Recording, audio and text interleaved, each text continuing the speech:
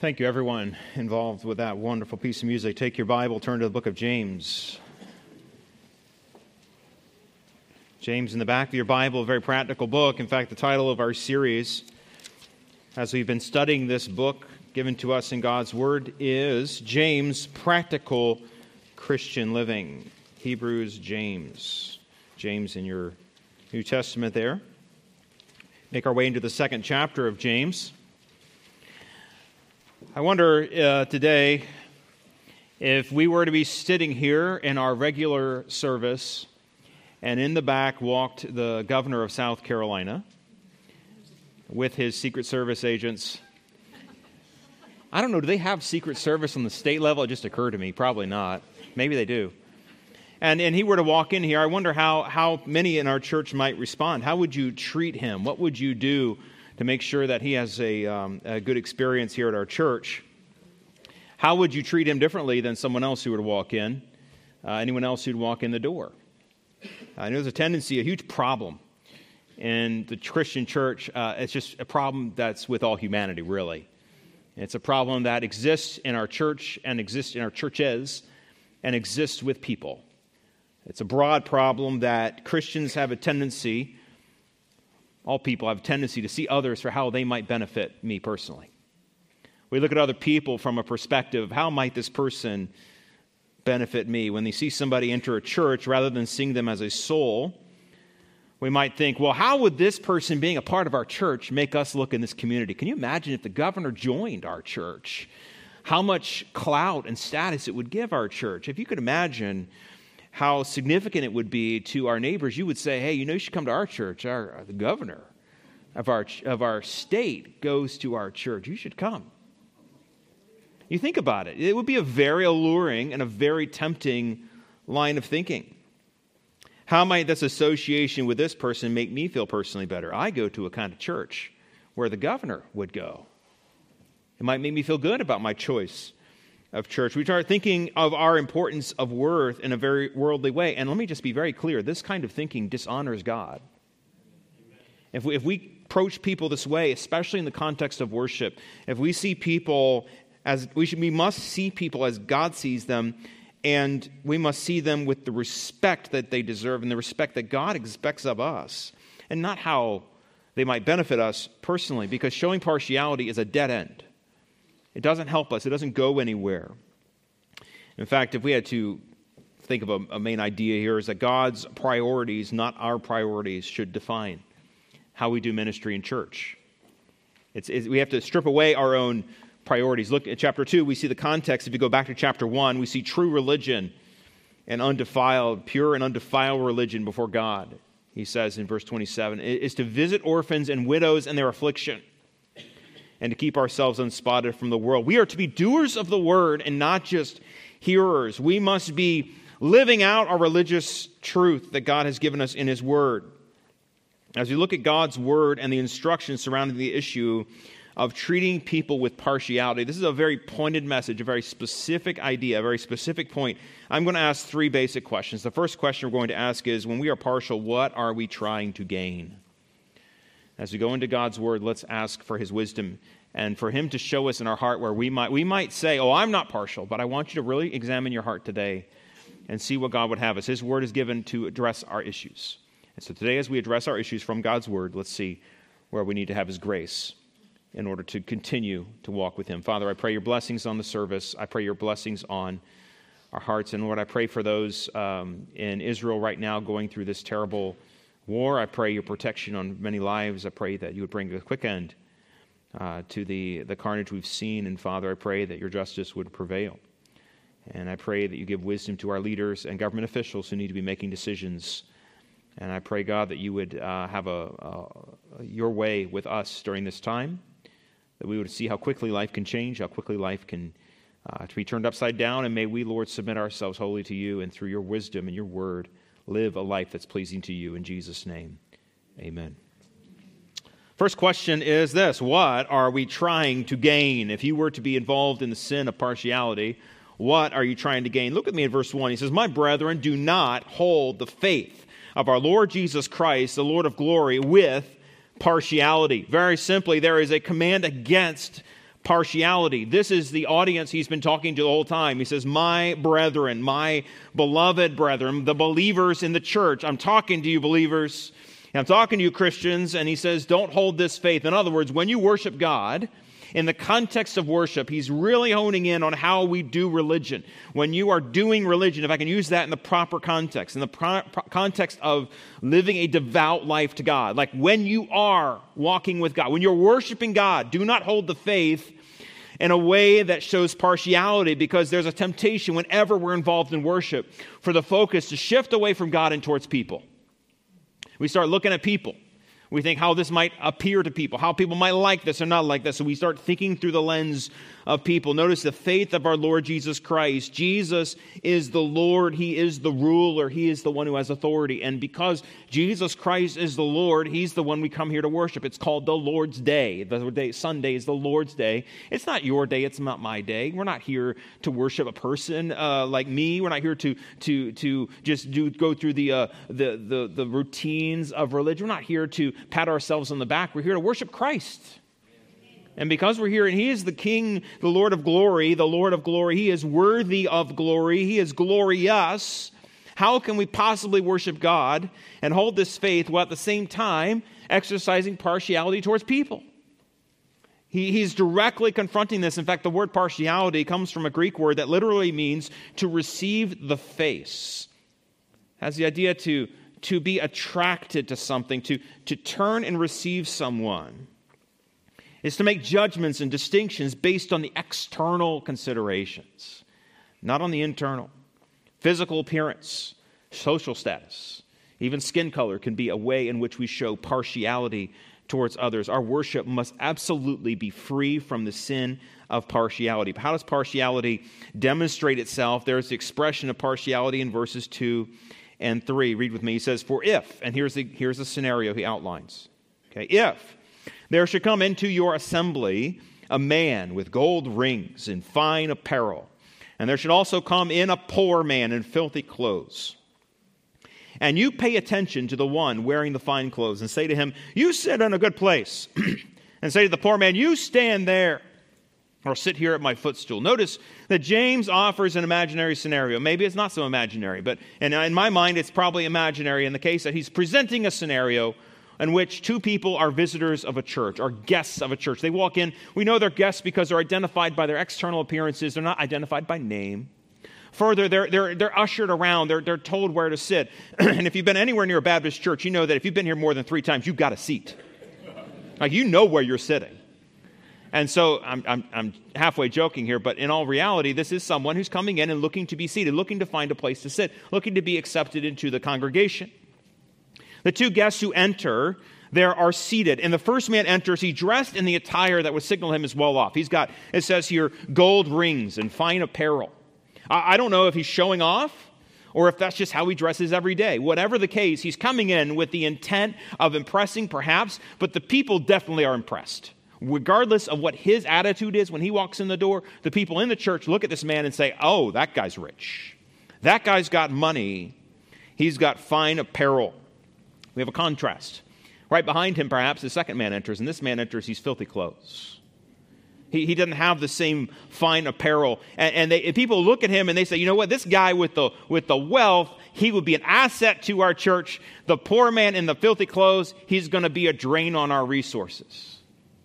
Because we have to take care of him, probably. Is that what he's looking for? Plus, maybe he doesn't smell very good. Maybe he doesn't look very good. Notice the response. The clothing and their wealth trigger 2 responses. The first of the rich man is to, the Bible says, pay attention to him and give him honor. To give attention just means to gaze upon, to be fixated on, to take special consideration of, to show special respect for. It's just related to the word for seeing him. They recognize him, they notice him, and they look upon him, and they are definitely paying him attention. But the response to the poor man is the opposite. It's to disregard him. They don't look upon him. There's no mention here of paying special attention to him. They don't stare at him. In fact, they disregard him. The idea here is that the church turns away from the poor man. The church sees the poor man walk in, and they don't really want anything to do with him. They say, look, if we have to tell you where to sit, why don't you just stand over there? Standing room, in the back somewhere. Or sit at my footstool. The idea is just find a seat somewhere, probably where my feet are.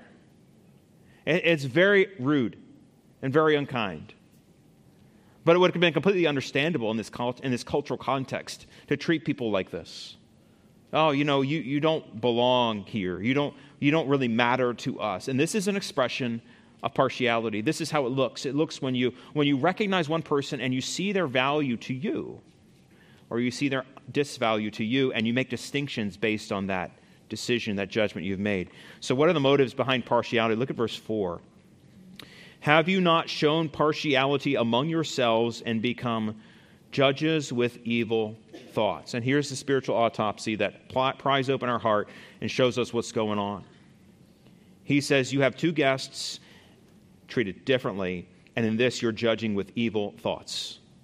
These evil thoughts are incompatible with Christian theology and Christian teaching because you approved of one, you disapproved the other based on their physical appearance. That's not how God looks at things. I want you to notice the second thing there. He says, shown partiality among yourselves. I find this fascinating that it's likely he's insinuating that both of these men who come in are part of the congregation and that they are believers, and that by distinguishing, they're denigrating one believer and exalting another.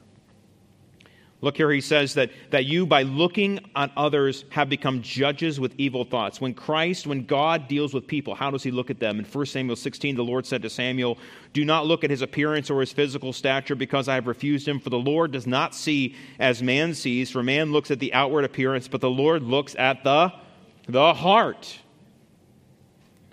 In Proverbs 16:2, it says, all the ways of a man are pure in his own eyes, but the Lord weighs the spirits. God can see your heart. Even better than you can.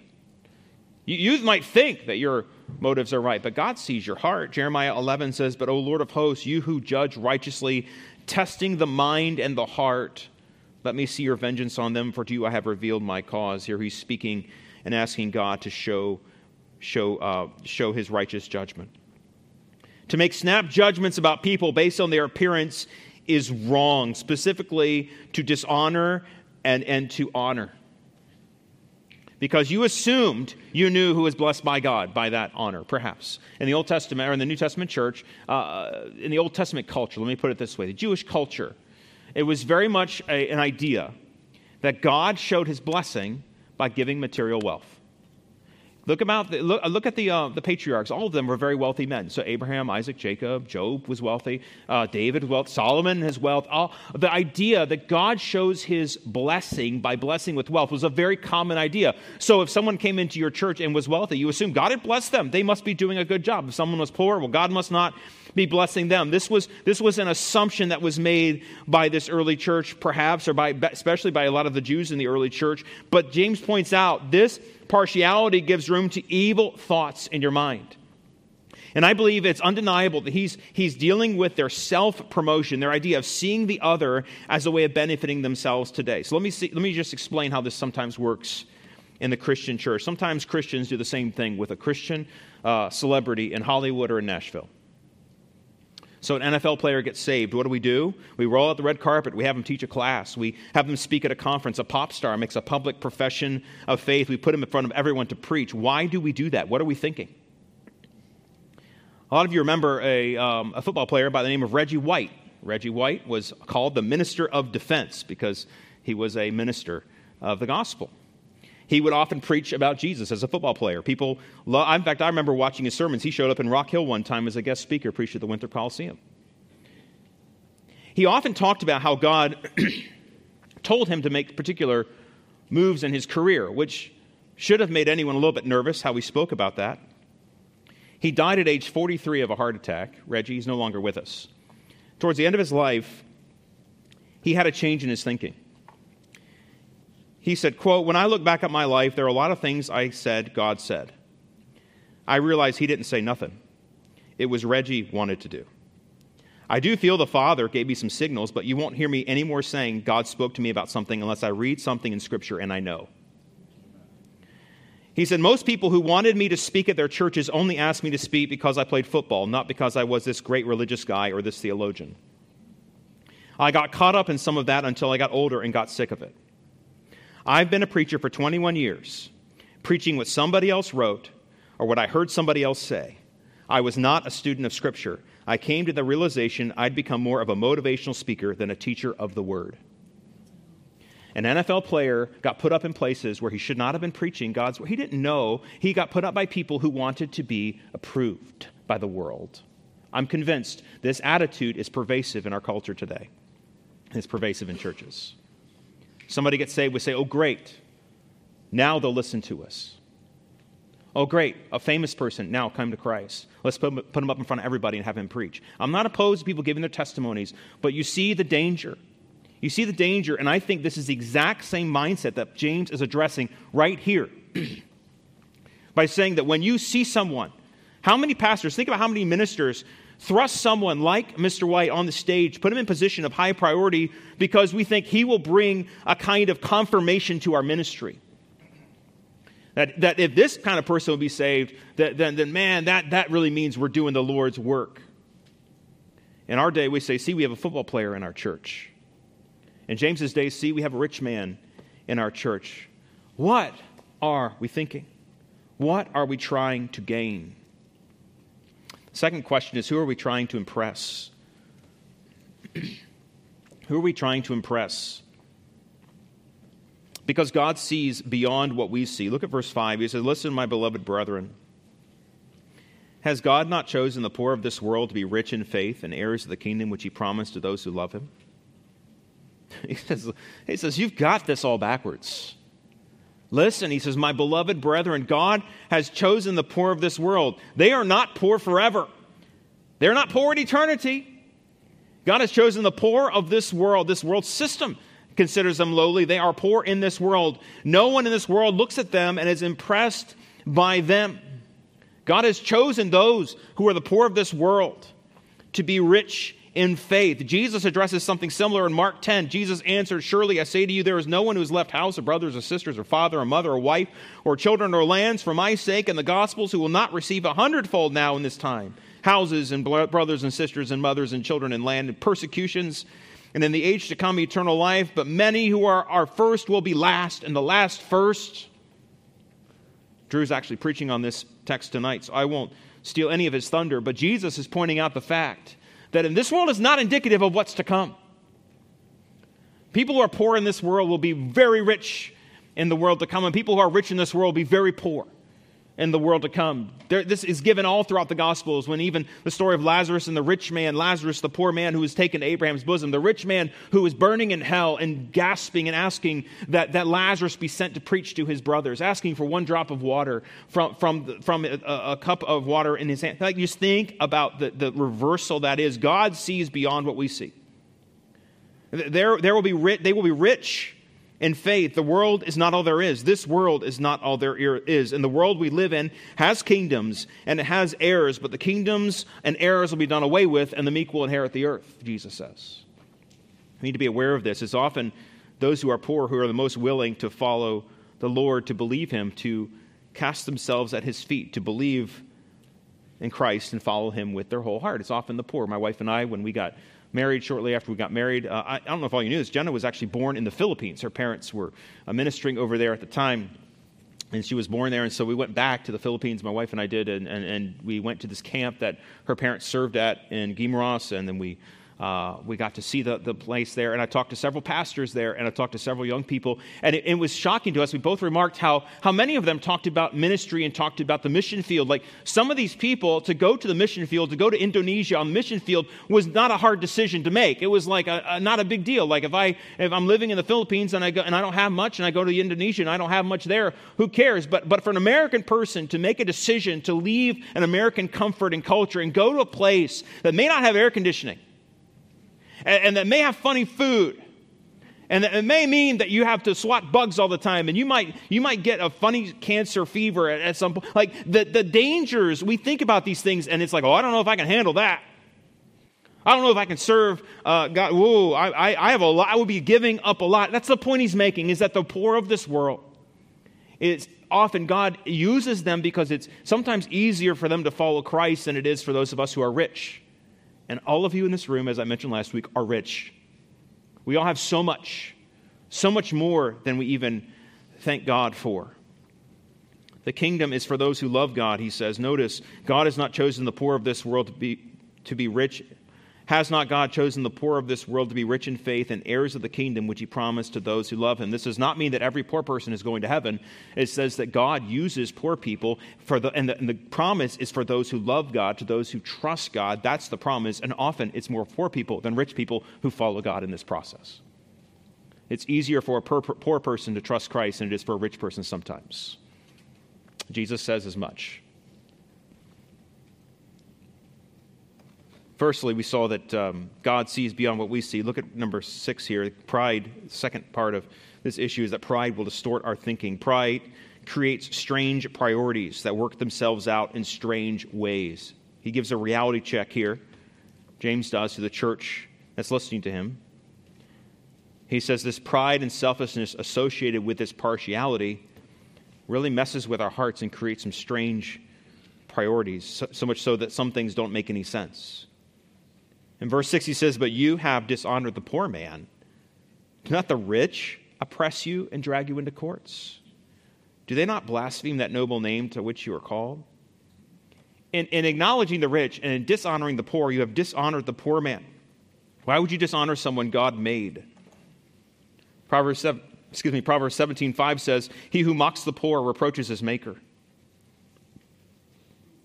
He who mocks the poor reproaches his maker. To mock someone is to mock the maker of that person. It's a bad act to dishonor this person. Don't do that. He says, "But you've dishonored the poor man." Why? What has he ever done to you? He said, the rich, they do all kinds of stuff to you. They drag you into courts. They blaspheme the name of God. Why are you obsessed with courting the name of a rich person and disregarding someone who's rich in faith? It makes no sense. Your pride has gotten in the way. The rich, actually, he says, dishonor you. It's almost like he's saying, let me get this straight. Okay? The rich will drag you into court and oppress you. The rich are the ones who are, and why are you trying to curry their favor if they do that? They blaspheme Christ's name. Here he's called the noble name by which you are called. Your identity, your Lord. And blaspheming that name. And you're like trying to curry that person's favor. And why are you doing this? The simple point being made here is that when we shift our focus away from pleasing God and instead think of how people in this church can please us, it really messes with our priorities and it creates strange priorities, and pride will blind us and mess up our thinking. We have to ask ourselves, who are we trying to impress? And then why must we confront partiality? As he finishes out this section, James gives us a complete description of why it is that we must address and confront partiality directly. Look with me at verse 8. He says, "If you really fulfill the royal law according to the Scriptures, you shall love your neighbor as yourself, you do well. But if you show partiality, you commit sin and are convicted by the law as transgressors." The first thing here is to show partiality is to not love your neighbor. And I say it that way to say that it's not just that you're not loving him, it's the action of not loving. You are showing disdain for your neighbor.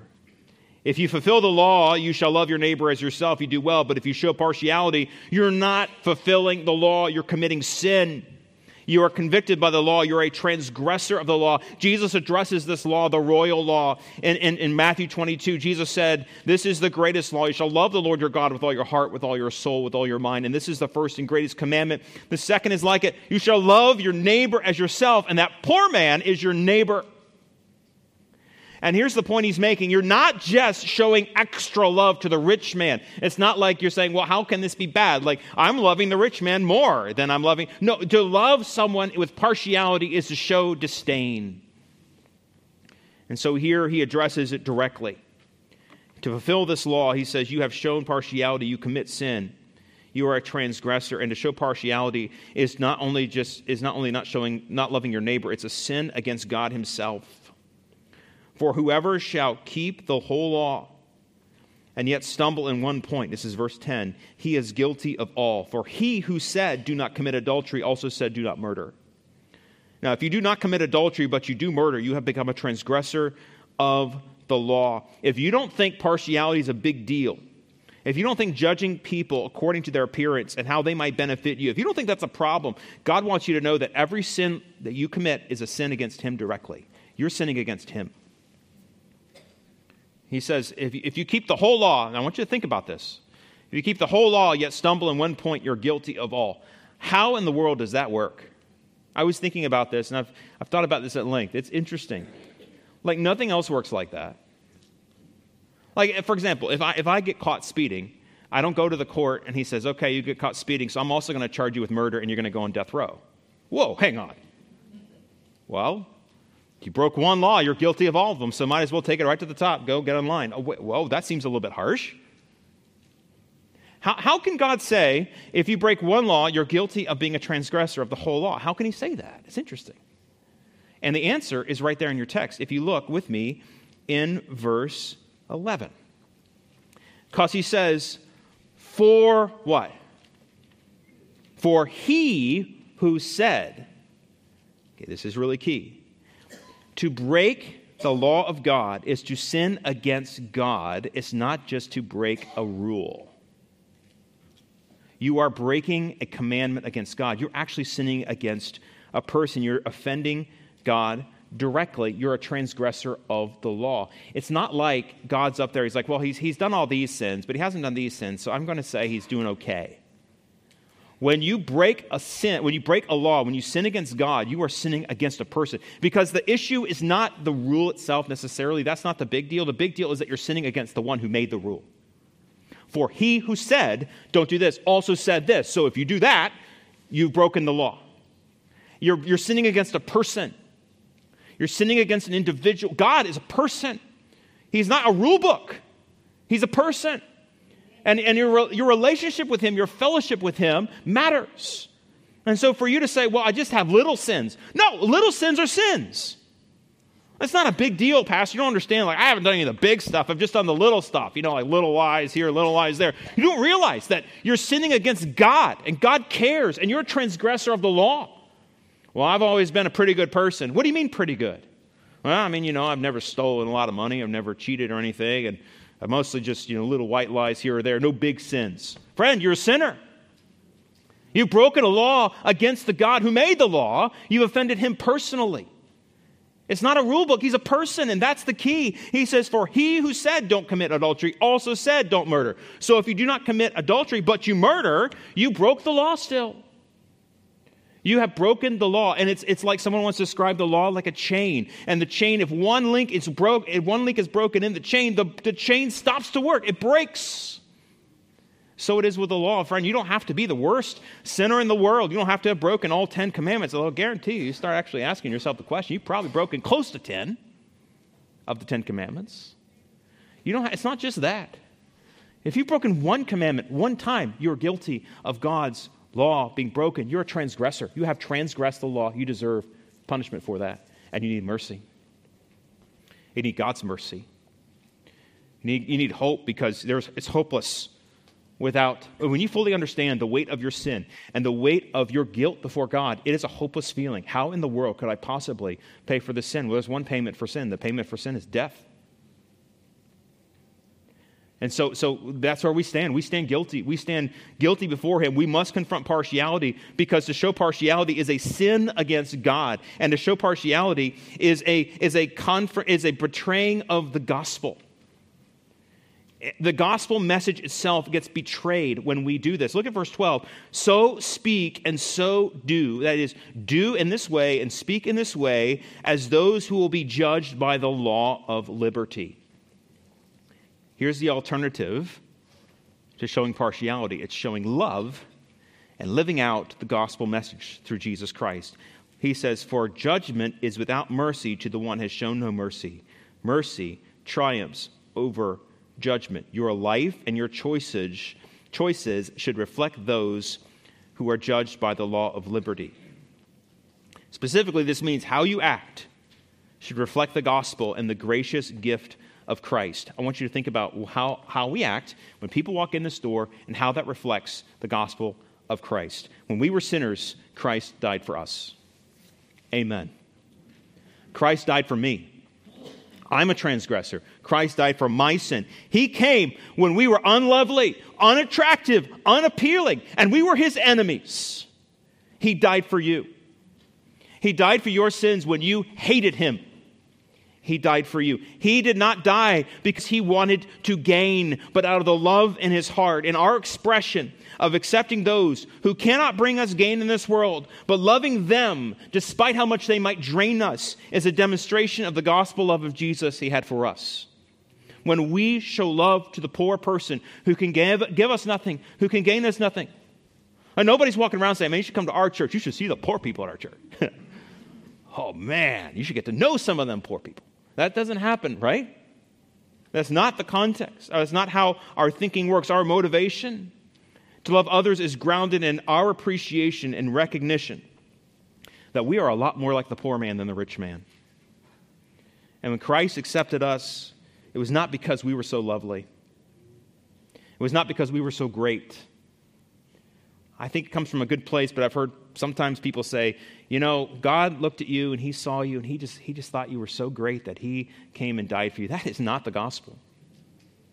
The gospel is, though we were wretched in sin, Christ came, took on human flesh, lived a life of perfection, and died on the cross so he could take our sin and give us his righteousness, so that no work of ours can take the place of his. There's no work of mine which will give me glory, that will give, everything is his glory. He says, but mercy triumphs. Judgment without mercy to those who have shown no mercy. We should show mercy because Christ has shown us mercy. And to treat others without mercy means that when the time comes, you will not be shown mercy either. But mercy triumphs. In the end, God's mercy triumphs over judgment, and so it should be with us. The gospel teaches us a few important things. Number one, that Christ became poor so we could become rich. For you know the grace of our Lord Jesus Christ, that though he was rich, yet for your sake he became poor, that you, through his poverty, might become rich. The poverty there is taking on of sin. And he took on this sin so that we might have his righteousness. He made him, Christ, who knew no sin, to be sin for us. Christ on that cross took on your sin on his shoulders and paid for it, every single one of them, that we might become the righteousness of God in him. So we stand completely uncondemned before God. There's no additional work needed. It is paid in full. When Jesus said, it is finished, the work was paid. The gospel makes it clear. Thirdly, Romans 5 tells us because we have justification with God, what can we have? Peace with him. Therefore, having been justified by faith, not based on your works, not based on some sort of bargain God makes with you. You do really good and I'll think about saving you. No, he says, I save you by grace through faith. You receive this gift of salvation and we come to him hopelessly and helplessly. We come to him and say, Lord, I need your help. I need your salvation. He gives it to us as a gift. And by having faith in him, he justifies us. Therefore, we have peace with him. No longer are we enemies. No longer are we opposed to him. Now we are his friends. And then this salvation is given to anyone, no matter your social status, no matter your material wealth. If you call on the name of the Lord Jesus Christ, you will be saved. Romans 10. If you confess with your mouth the Lord Jesus and believe in your heart that God has raised him from the dead, here's the promise. You will be saved. For with the heart one believes unto righteousness, and with the mouth confession is made unto salvation.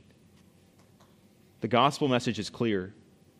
We all have come to Christ as his enemies, and he's saved us and redeemed us. We need to see other people with the mercy and the grace that God saw us.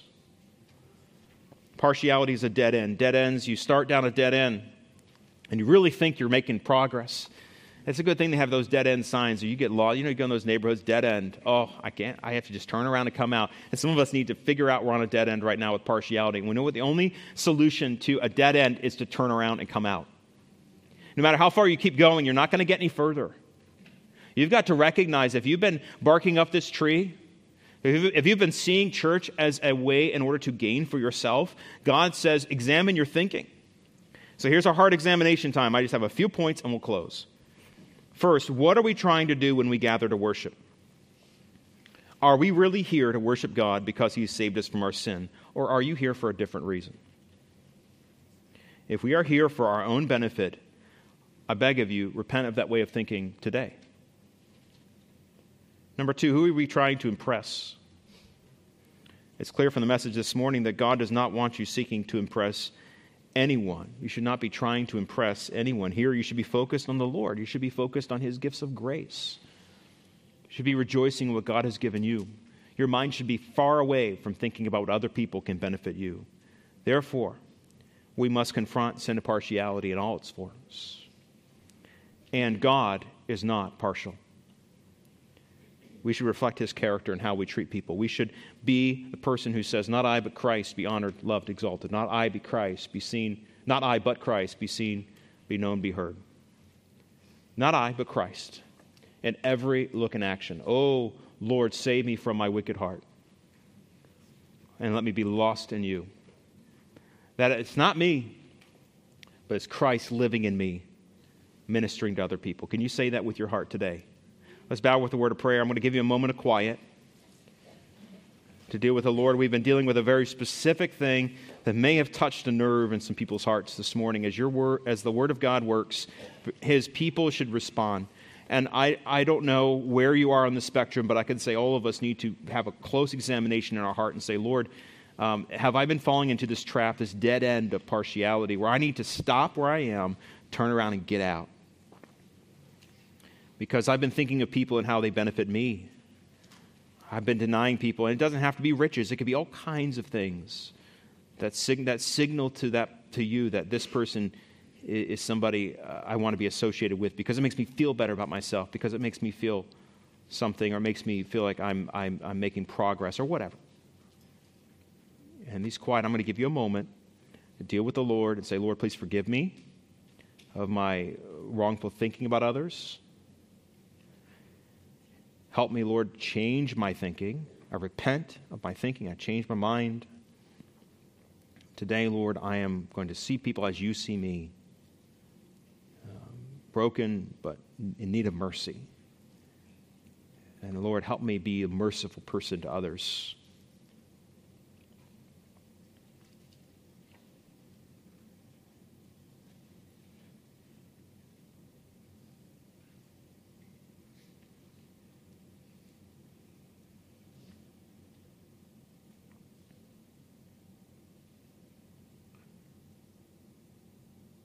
Our Father, it's very easy for us to be self-righteous and to think that we're not in need of change. But Father, today I pray you would really open up our hearts to the need to love other people like you love them, like you love us, like you've loved us. Help us to embrace the gospel message that teaches us that though we were yet sinners, you died for us, and we were enemies of the cross, you loved us. And Lord, no matter who comes into our church or who we're associated with, may we love them with our whole heart. We have compassion on those and not see people as how they can benefit us, but see people as souls in need of a Savior. Or keep us from foolishness, keep us from pride. Help us to rebuke this in our own hearts or in our church, wherever we see it. Help us be, Lord, the kinds of people who follow you and are not partial to one another, but show the grace of Christ in our lives.